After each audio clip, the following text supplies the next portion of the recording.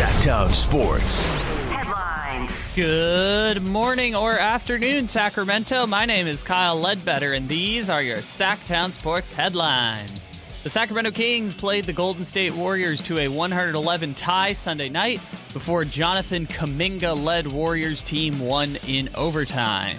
The Kings made 8 three-pointers in the first quarter, with Chris Duarte starting in place of Kevin Huerter at the shooting guard position. In football, Deebo Samuel is going to undergo an MRI today to determine the extent of a shoulder injury suffered in the 49ers' loss on Sunday in Cleveland. Christian McCaffrey also injured his oblique in that game and left in the fourth quarter. Houston and Texas will play Game 2 in the ALCS about an hour and a half from now. Game 1 between Philadelphia and Arizona in the NLCS is at 5 o'clock. And you have Monday Night Football between Dallas and the Chargers, with coverage beginning at 4:30 p.m. here on Sacktown Sports 1140. It is 12:02, which means it's time to check out Capital Casino, conveniently located at 411 North 16th Street in downtown Sacramento. Those are your headlines. Let's return to more of Chris and Company here on Sacktown Sports. Your home for Kings basketball for over 25 seasons. Sacktown Sports.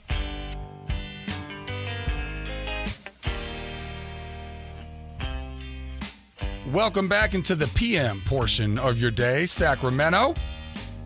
He is Chris Watkins. I am Zachariah. This is Sacktown Sports. 2 hours in.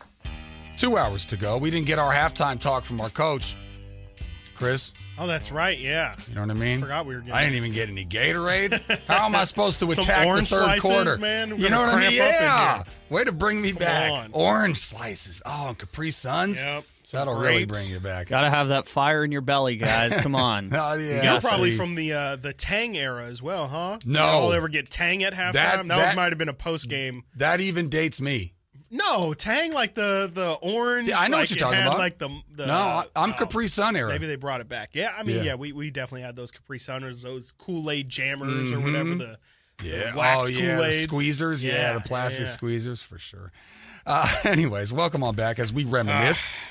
Coming up at 12:15, the week that was in the NFL Week 6. A lot of better games than you would have thought. Some outcomes that you probably would not have thought. We'll get into Week 6 coming up next. But right now, let's go back to Golden 1 and talk about the Kings-Warriors game from last night, Chris. And I think the biggest headline, outside of Domas looking great. Ooh. I got some Warriors perspective things if you want to get into that. I think there was some stuff there that we could dive into. But let's just kind of get back into the Kevin Huerter, Chris Duarte. You talked about it a little bit in the last segment, Chris, and you thought that Kevin took it about his. I mean, I kind of like if a guy didn't take it fantastically. Yeah. I don't want a guy in the locker room going, "Oh, that's great that I didn't play." Right, yeah. You know what I mean? That's great that I didn't start. Looked so well. Can you really even blame Coach? Like, I mean, I've looked terrible. Yeah. But you said that he essentially took it well, and you think this was more of probably a message to his team than you think it was anything that'll palpably play out. Yeah, I mean, I think it's a message, and I do think it's a little bit of trying to get, some guys familiar with each other on the floor. But I think for the most part, this is Mike Brown letting everybody know that everyone's not everyone, because of course Domantas Sabonis and you would assume Keegan Murray and De'Aaron Fox probably are pretty set in their starting lineup, but realistically, there's to your greater point with saying that the Kings have so many different options to go to. Anybody can be replaced, and there's so much talent and depth on this team that you shouldn't really get comfortable at any moment. And defense is going to be the name of the game this year. We know what the Kings can do on offense, and in the pregame, Mike Brown talked a little bit how, they're willing to sacrifice. They were the best offense in NBA history last year. Mm-hmm. They're willing to fall from maybe 1 to 4 if it means that they can take a similar leap on the defensive. 24 to 15. Exactly. Yeah. So I think that's the biggest thing to just monitor throughout, especially the beginning part of this season, is how Mike Brown pulls people for defense, or if if their offense maybe is going, but they're still not defending. The level of accountability that Mike Brown really holds these guys to is definitely going to be something to monitor because, again, if the Kings want to be taken seriously in this playoffs, they've got to commit to the defensive end of the floor, and we haven't really seen that. I think yesterday, to start off the game, they played really good defense, but they were also playing really good offense. And a lot of the time with the Kings, that kind of went hand in hand. They had to have offensive energy in order to show any sort of defensive energy, and I just don't think that's sustainable. So, it was good to see the Kings hit shots. Again, a big part of last year, their best defense was just how good their offense was, and having teams try to keep up with that offensive pace was tough on some opponents. But for the most part in this league, especially, everybody can score. Everybody in the Western Conference is pretty stacked.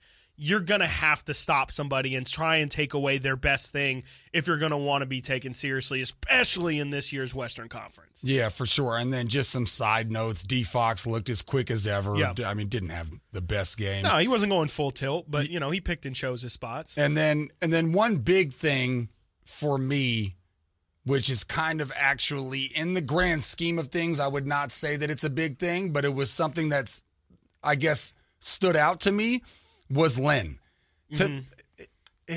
He's a difference maker defensively and toughness-wise when it comes to this team when he's on the court. Now, I don't know how many minutes he's going to get, but we did see what he could do in the playoffs, and Mike Brown showed if he's showing me something, he's going to get rewarded for it. Yep. There was many times on the court where I'm like, that's what I'm talking about. Yeah. You know what I mean? One of those overused phrases like, let's go. Yeah.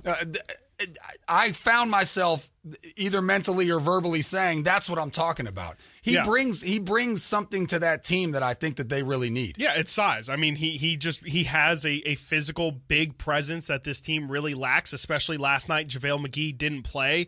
I think against certain matchups, Alex Len is the way to go. But to me, to spin off of that, the really big thing that I noticed from the big man position was, I mentioned JaVale McGee didn't play yesterday. He was out with, I think, right wrist soreness, which was, just a small injury that it's really just rest, but they don't want to come out and say it. Yeah. But the big thing with that is the Kings didn't go to Alex Len as their primary backup. In that position, JaVale's been coming off the bench with that second unit, playing with that second unit. Yesterday, they went with Trey Lyles at the center and Sasha Vezenkov at the 4. Yep. They did not opt to go for Alex Len and keep that big lineup going. And that's really interesting. I don't know if that's going to be the case with every team throughout this regular season, if they're going to, or if it's going to be on a case-to-case basis. But to me, the fact that they don't have their backup center and instead they decide to go with Trey Lyles, an option that they liked and went to sparingly last year at the backup 5, to me, that's kind of telling, at least for this specific matchup. If the Kings are going to play the Warriors, to me, Mike Brown clearly seems to think that going small ball is the way to go. And offensively, I kind of agree. I think Trey Lyles had himself a great game yesterday, hit 3 of 6 from 3, got a couple boards, but to me, that's the big thing that I took out of yesterday was the fact that they seem like they're really comfortable with going with Trey at that backup 5, and that was a big question just in terms of where he was going to get his minutes, because Sasha is going to get, we assume, a good helping of minutes at that backup 4. If that's going to be the case, where does Trey Lyles come in? Because Trey also, let's not forget, got paid $7 or $8 million this offseason by this team. So they clearly have some plan for him, I would imagine. Kind of chump change. I don't want to call it chump change. You want to talk about Certainly chump change? not Alex in our Len's industry. making like $2 million. Yeah, I would think that they're going to give him the nod before they give Alex the nod. Well, correct me if I'm wrong here. The two guys that I think their playing time is most determined based on how their shot going is Off Night and Lyles. But the difference between those two players is that Lyles doesn't offer you as much defensively. And yes, he shot 3 of 6 last night. And he's a guy that, again, who got playoff run when his shot was falling. And obviously you see how much he can contribute. But if the emphasis this year is going to be way more on the defensive side, then couldn't you see them going more Len, then you see them going Lyles, or am I wrong here? I think it depends. I don't think Alex Len is like a defensive stopper. I think he's a big body that you can put in there if you're really struggling just with size. But I think Trey is a really good rebounder. He's obviously you're losing something with the rim protection, but I would argue that putting in JaVale McGee is nice, and yeah, you get a better rim protector, but at the end of the day, you're not. I don't think it's going to solve any big problems that the Kings have. So I don't have a really big problem with it because the Kings are already bad on defense. I don't think Trey Lyles coming in is, or I should say, I don't think JaVale McGee coming in is going to change the fact that they're still bad on defense. So I would rather go for the more explosive offensive option, which might throw off the other team's defense, than trying to patchwork a defense together that at the end of the day just isn't going to work just because you have a goalie in there. Yeah, for sure. And as we get into more Kings later in the show, a couple of things. I didn't think we would go 2 hours or however long it ends up being without talking about Sasha Vezenkov, and then also the three-point shooting. We will discuss that later in the show. But coming up next, we got to review Week 6. Some games that were good on paper and some games that were not supposed to be good on paper. You never know with the NFL. Again, a lot of favorites lost games, a lot of underdogs won games, a lot of favorites lost games. So we'll discuss all of Week 6 coming up next. Zachariah, Chris Watkins, right here, Sacktown Sports, 1140.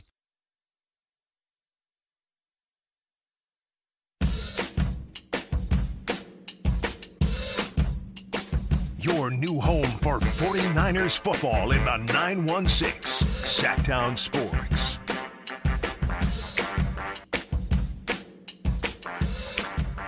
Welcome back, Sacramento, alongside Chris Watkins. I am Zachariah. This is Sacktown Sports 1140. Is this Taylor Swift? I have no idea. Kyle? I think it is. Yeah, it is. There you go. Big Shake Swiftie. it off. Shake it off? Shake it off. Shake it off. Is that right? I have no idea. I don't know that I could name one Taylor Swift. Yeah, I tried. No. I tried. That was not right. Maybe I should I just listen to her whole album just so that No? Okay. Whole album. There's like 10 of them. Yeah. Well, could I listen to like greatest hits or something just so that go I'm to the movie. In the I'm the not Taylor Swift going to the concert movie. Have you seen the videos from that? No. Oh my gosh. Is it just like crazy fans It's like just losing like their mind? 14-year-old girls going crazy, acting like they're actually at the show. They're like congregating in the front of the theater and like dancing and mosh pitting and doing ring around the rosies and stuff. It's ridiculous. That's so interesting because when I was 14-year-old girls were just crazy about Taylor Swift. And the fact that it's still to this day, that generation is... Well, I remember from, just to age myself, Michael Jackson, people would literally faint. No, I'm serious. You can YouTube it. There are fans that would faint when he would come on stage. Very aware. Like literally faint. Yes. Yeah. It's just weird that generationally, the next generation is also just as big as Taylor Swift as my generation is, which is kind of interesting. I think Michael had that with me. I think I was the second part of Michael's wave, but I think he was definitely multi-generational. I wish Tupac would be all generations. But I'm going to keep throwing his name out there. There's way too much Tupac news happening right now. Is there? Yeah. Oh, because they finally found the killer? Found his killer. Well, they found the guy that set up the killer, right? Jada is back to talking as she tends to do. Poor Will. I hate to say poor Will Smith because he's the opposite of poor. Yeah. He is not. Yeah, his name's getting dragged. Not great. But coming up, bottom of the hour, worst performance from Brock Purdy. The numbers are not good, but again, I will make the argument. Led them to a game-winning drive, but we will discuss that. Niners finally catch an L. But right now, let's review Week 6, shall we? Do we have NFL music? Yes, we do. Yes, we do. Oh, there it is. Okay. Didn't sound familiar in the beginning. Now, on paper, Chris, the 3 good games, according to the state of Nevada, Seahawks and Bengals. Interesting game. 2 teams that I have on the list as I become Santa Claus for the San Francisco 49ers. Now, this was more when they were undefeated, but even with them having 1 defeat, I still stand by my list. Teams that the Niners should possibly worry about down the line. Seahawks more in the pesky department. Bengals in the pesky department as well. I think the only team remaining the only 2 are Chiefs and Eagles. I think the rest are just in the pesky. Or no, did I make two at the 3? top. I think it's pesky, semi-worried, and then legitimate contenders. I can't keep up. Anyways, I'll figure out my list. I'll make it. We have 2 more days together.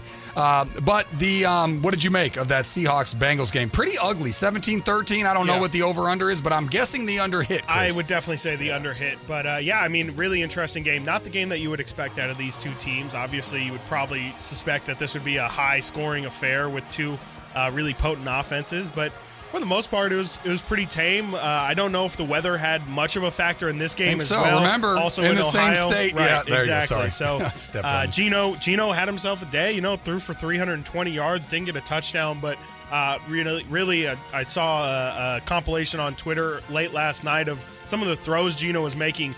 He looks incredible, man. Like I was very doubtful after last season that it was legit, and I think Gino's proven a lot of people wrong that this is a definitely legitimate quarterback play from him, but obviously wasn't enough. Joe Burrow was not very inspiring. I think he had did he have under 200 yards passing? Under 200 yards passing, still had 2 touchdowns, but just wasn't really a statement win for the Bengals. Would have still waiting for them to kind of wake up. I know they usually start off the season a little slow, but this seems like, it's a good win. Not trying to take away from the win at all, but definitely seems like you should start to be a little concerned about your top-end potential if you're a Bengals fan. And I'm on a roller coaster ride when it comes to the Bengals because I started off, and all of this has to do with the calf of Joe Burrow. Yep. So I went in. Obviously, he had no training camp for, I think, every year of his career. But he came in, and it looked like it was obviously affecting him a ton. Then last week, he looked as spry as ever, jumping around all the play. It looked like he had no effects. And then in this game, they only scored 3 points in the second half. So I'm back to being concerned about them. Not enough to take them out of my group of people that the Niners should be worried about. But, yeah, certainly, a win's a win, and good teams find a way to win ugly, which the Niners would have done yesterday had Moody hit that kick. But nonetheless, good game. If you like sloppy games, another sloppy game in the low 30s.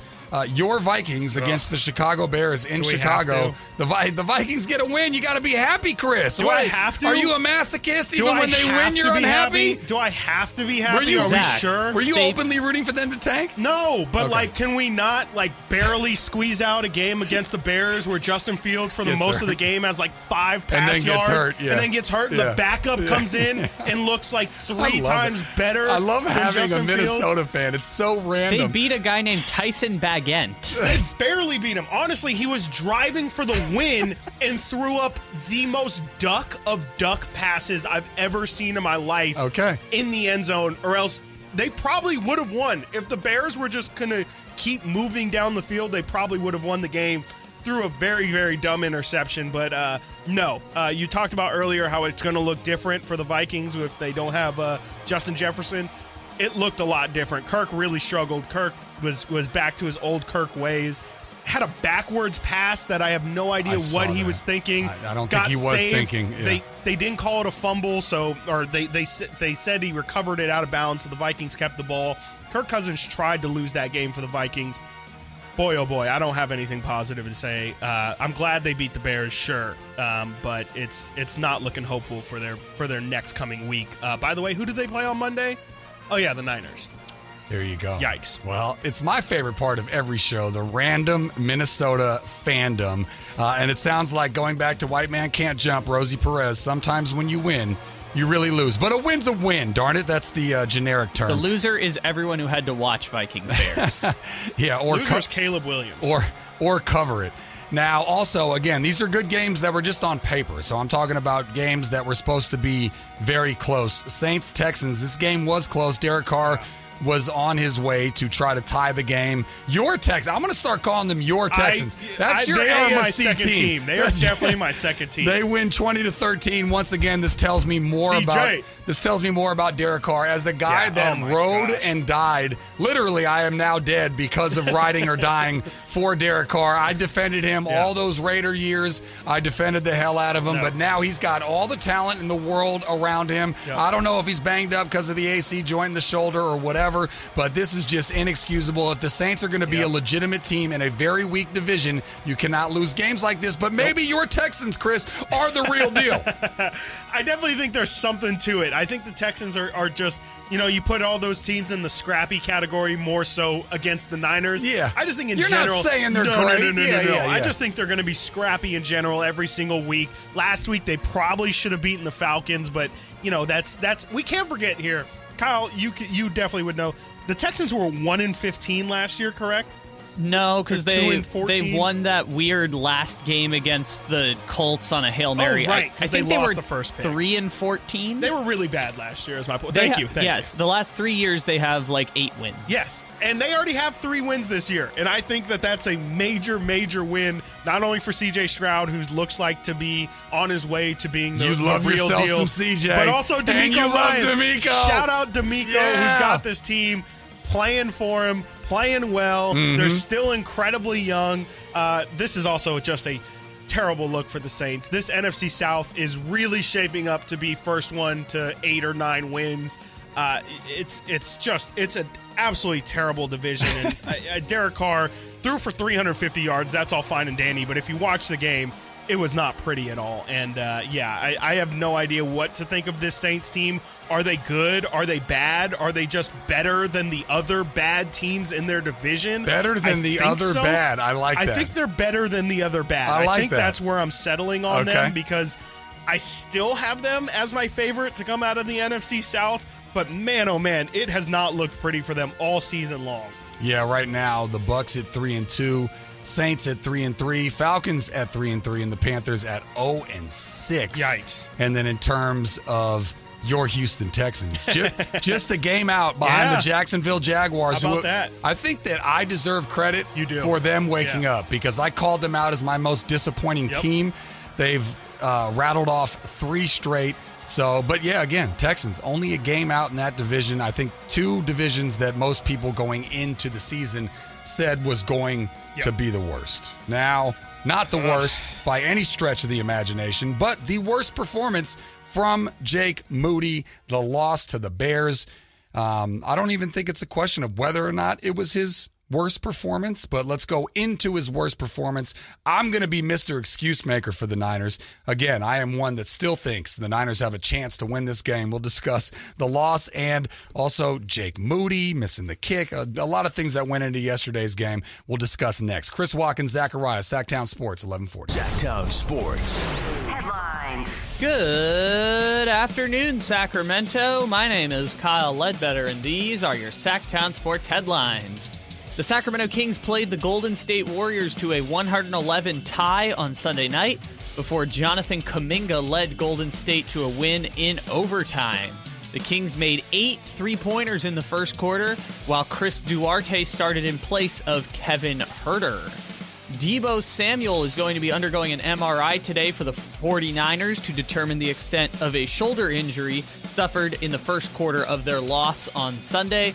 Christian McCaffrey will also undergo tests to determine the extent of his oblique injury. Sacramento State football is back at home this Saturday night for a nationally televised primetime game versus the Montana State Bobcats. Kickoff is at 7:30 p.m. Get your tickets at hornetsports.com. Those are your headlines. Reminder that all guests and callers join us from the Folsom Lake Honda hotline. Folsom Lake Honda, your one-stop Honda shop. Now let's return to more of Chris and Company right here on Sacktown Sports.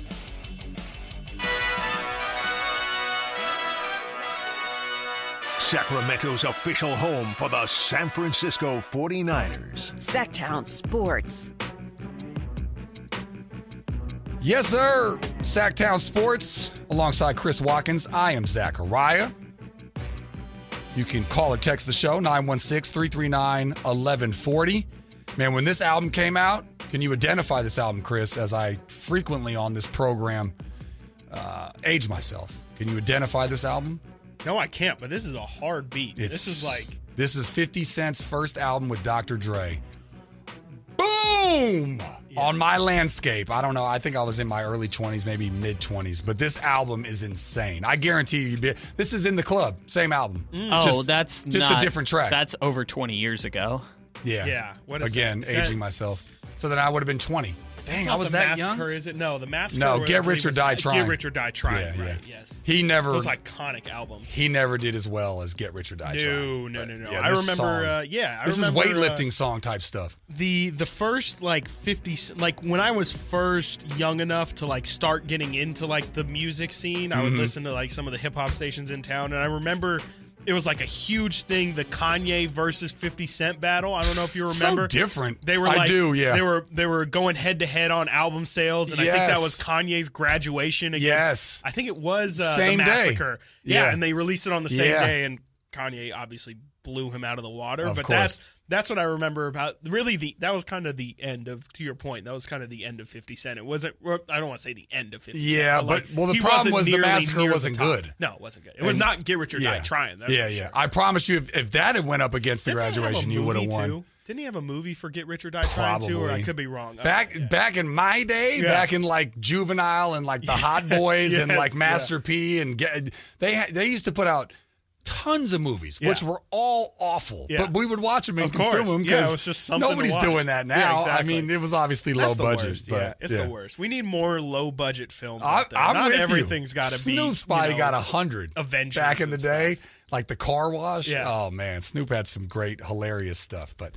anyways, as we mix a little music in with our sports, coming up at the 45 part of the hour, it is the same thing that we do. It's called Fun in the 40s. And as per usual with us, Chris, which is a sign of a good show, we barely scratched the surface the first time we did Fun in the 40s. I think we only got to Kenyon Martin. Yep.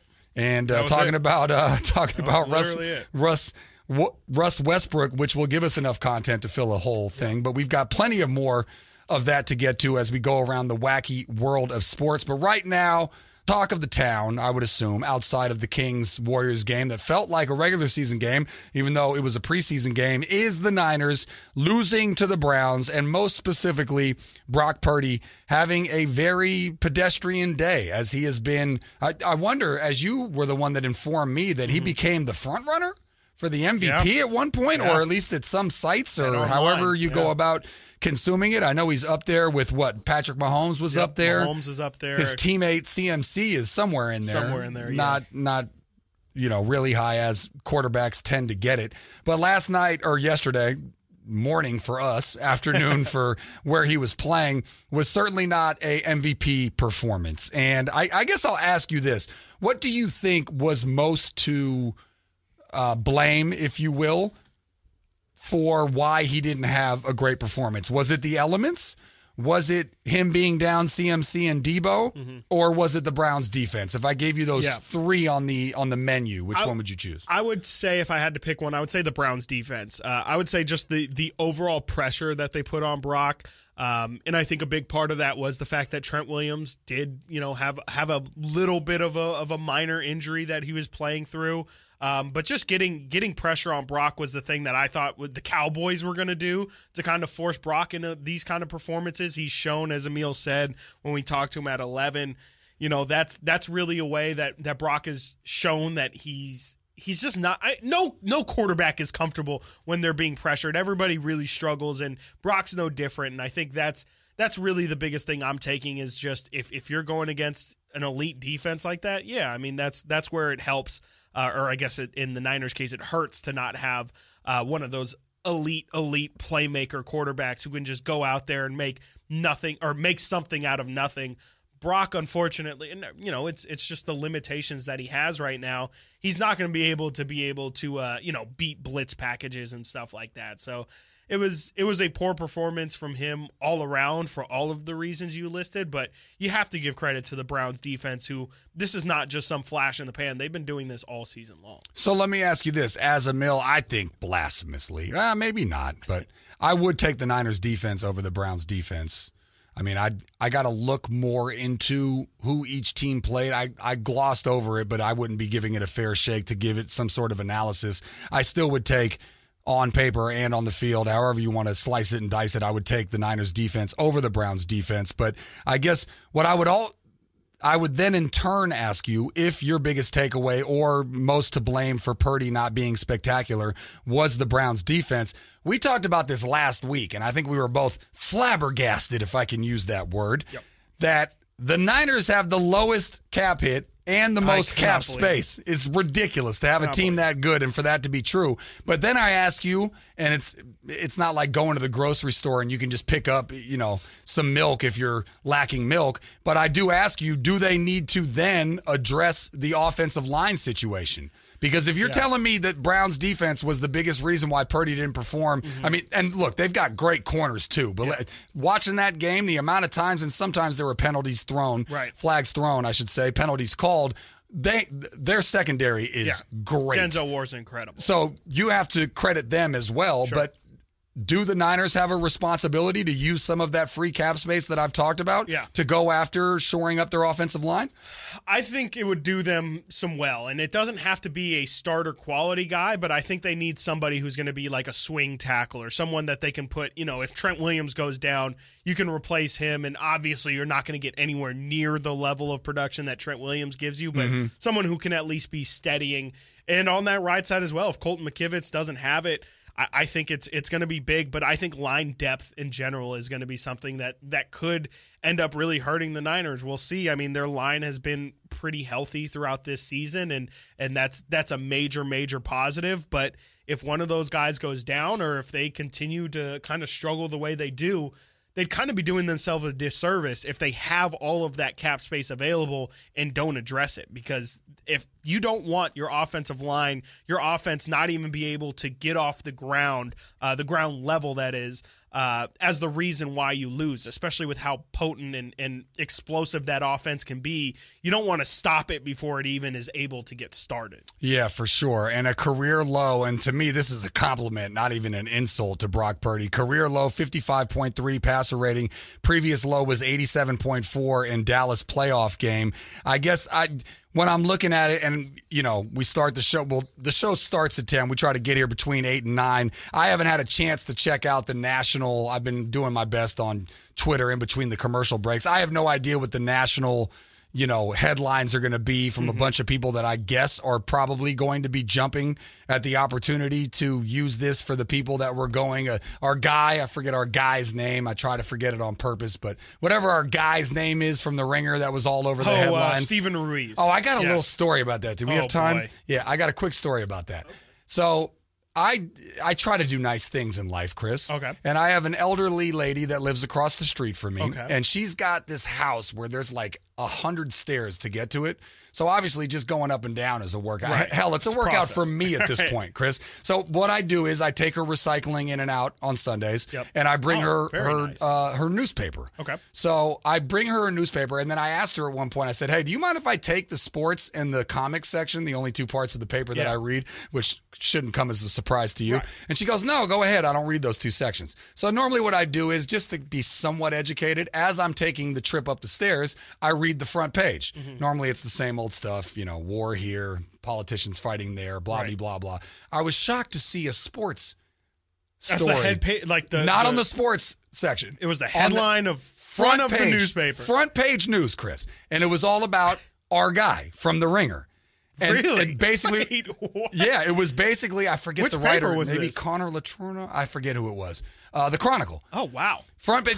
That's not great. At the bottom, mind you. But anyways. But still, nonetheless, front page. So I took a second. I rested at the top of the stairs, and I read the whole article. First of all, did you know that he was requested by all of the Bay Area radio outlets for interviews, and he denied them? Oh, I'm sure he was. He was ducking everybody. Then he backpedaled. Remember when he said he would quit the profession if Brock Purdy won a Super Bowl? Yeah. He backpedaled from that. Yep. And then, the whole thing was just about, Brock Purdy being Rodney Dangerfield, no respect. So, again, I haven't delved into what people have been saying because we've been on air, but I'll be interested to see if people are going to be going crazy this week. Very much so. I'm curious what the reaction from this game is going to be. Are people going to be talking about the kicker situation, which I very much doubt? Will they be talking about Brock Purdy and, is this proving that we were actually right this whole time? Yeah. Or will people be doubting the Niners in general as well? Again, I think the Niners kind of picked a perfect week to lose with the Eagles losing as well. There's no more undefeated teams in the league, and so you can't really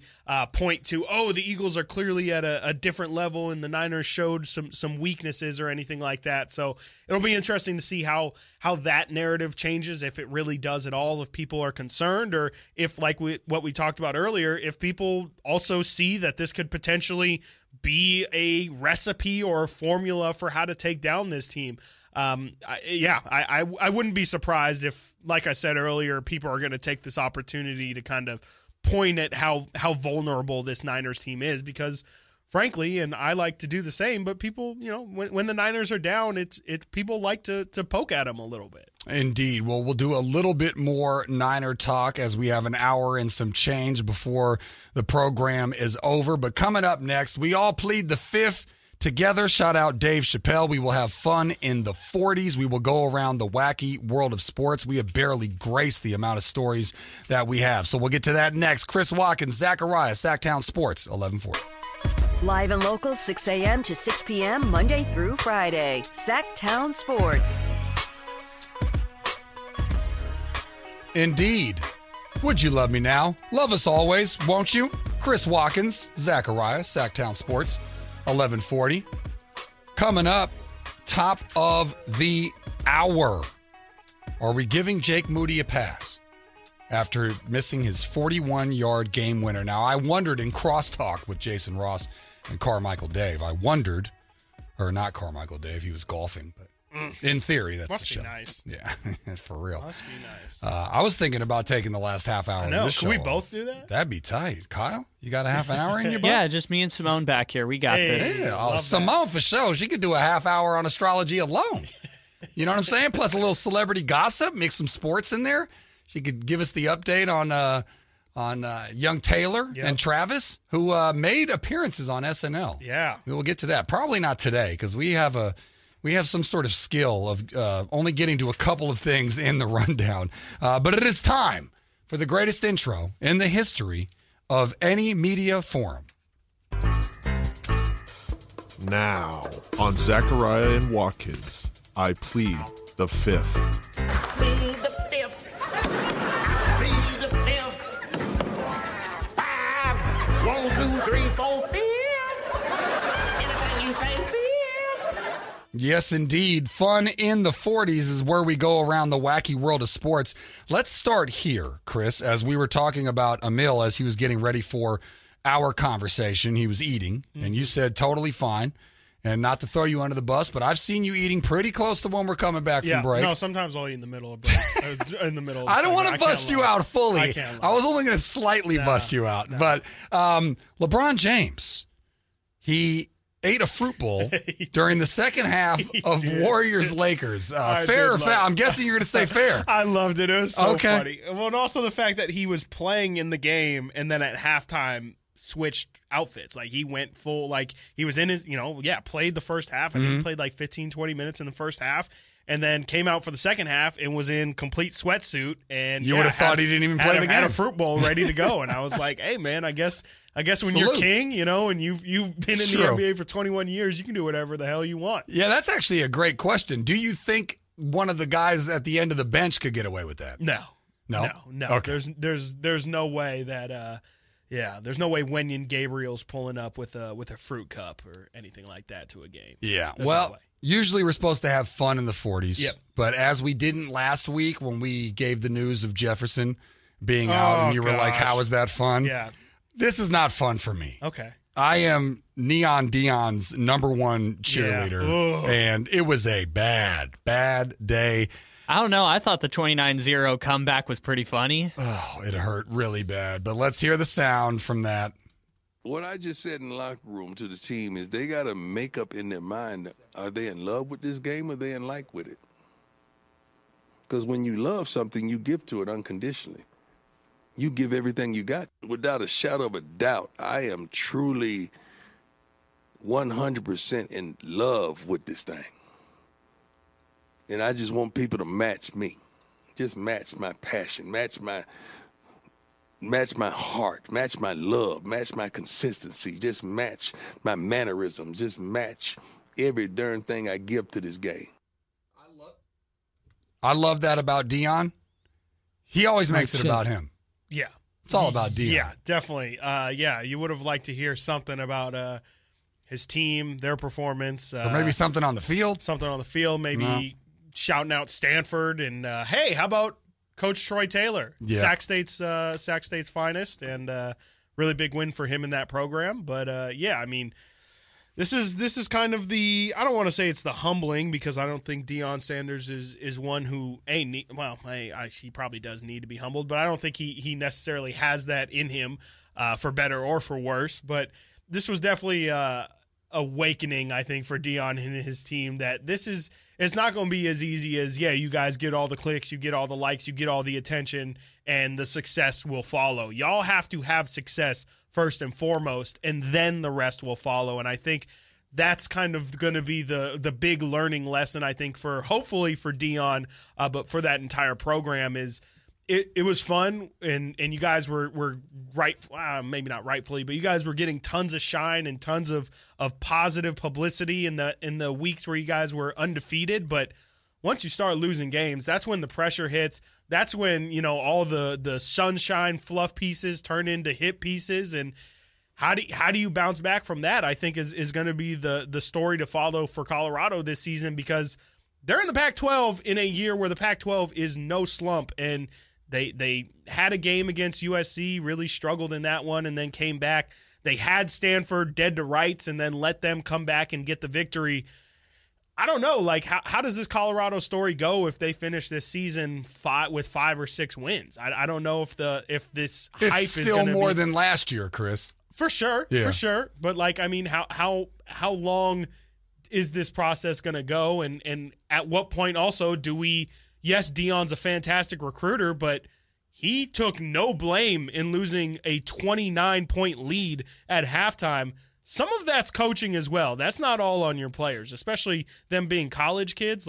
You've got to know how to have a pulse on your team and how to close out those games. That falls on coaching as well. That's not just on the players. Yeah, for sure. And for anybody watching on YouTube, I was not being rude and checking my phone. I was looking up for sure to double check. Yes, indeed. Stanford's been around for 1 billion years, and it's their biggest comeback. And Colorado's been around for 1 billion years, and it was the biggest lead that they ever gave up. And yes, you're right. At some point, the coaching staff's got to take a look in the mirror too. But the way I look at it is they are very fast and small on offense, and they also are on defense. And sometimes when you're that on defense, teams can score a lot of points on your squad. So I think ultimately what Deion's got to do is recruit guys that are bigger. They just look a lot smaller, Chris, on the field with other D1 teams. Yeah, definitely. I mean, their defense has definitely been their Achilles heel this year. And how about that receiver for Stanford looking like Randy Moss out there? Oh, for real. You got Travis Hunter on a poster, caught it over his back for a touchdown. And that was crazy. That was one of 3 amazing catches from him, for sure. Dude I think he had doubled his career receiving yards. Yeah, he had 293 yards, 13 catches, that's a 3 quarterback touchdowns. passing day. Yeah. That's insane. That's ridiculous. Absolutely insane. All right, well, coming up, top of the hour, final hour, an exciting day in Northern California sports. The Niners get their first loss. A Warriors-Kings game that looked like a regular season game. We'll get into all of that coming up next. Chris Watkins, Zachariah, Sacktown Sports.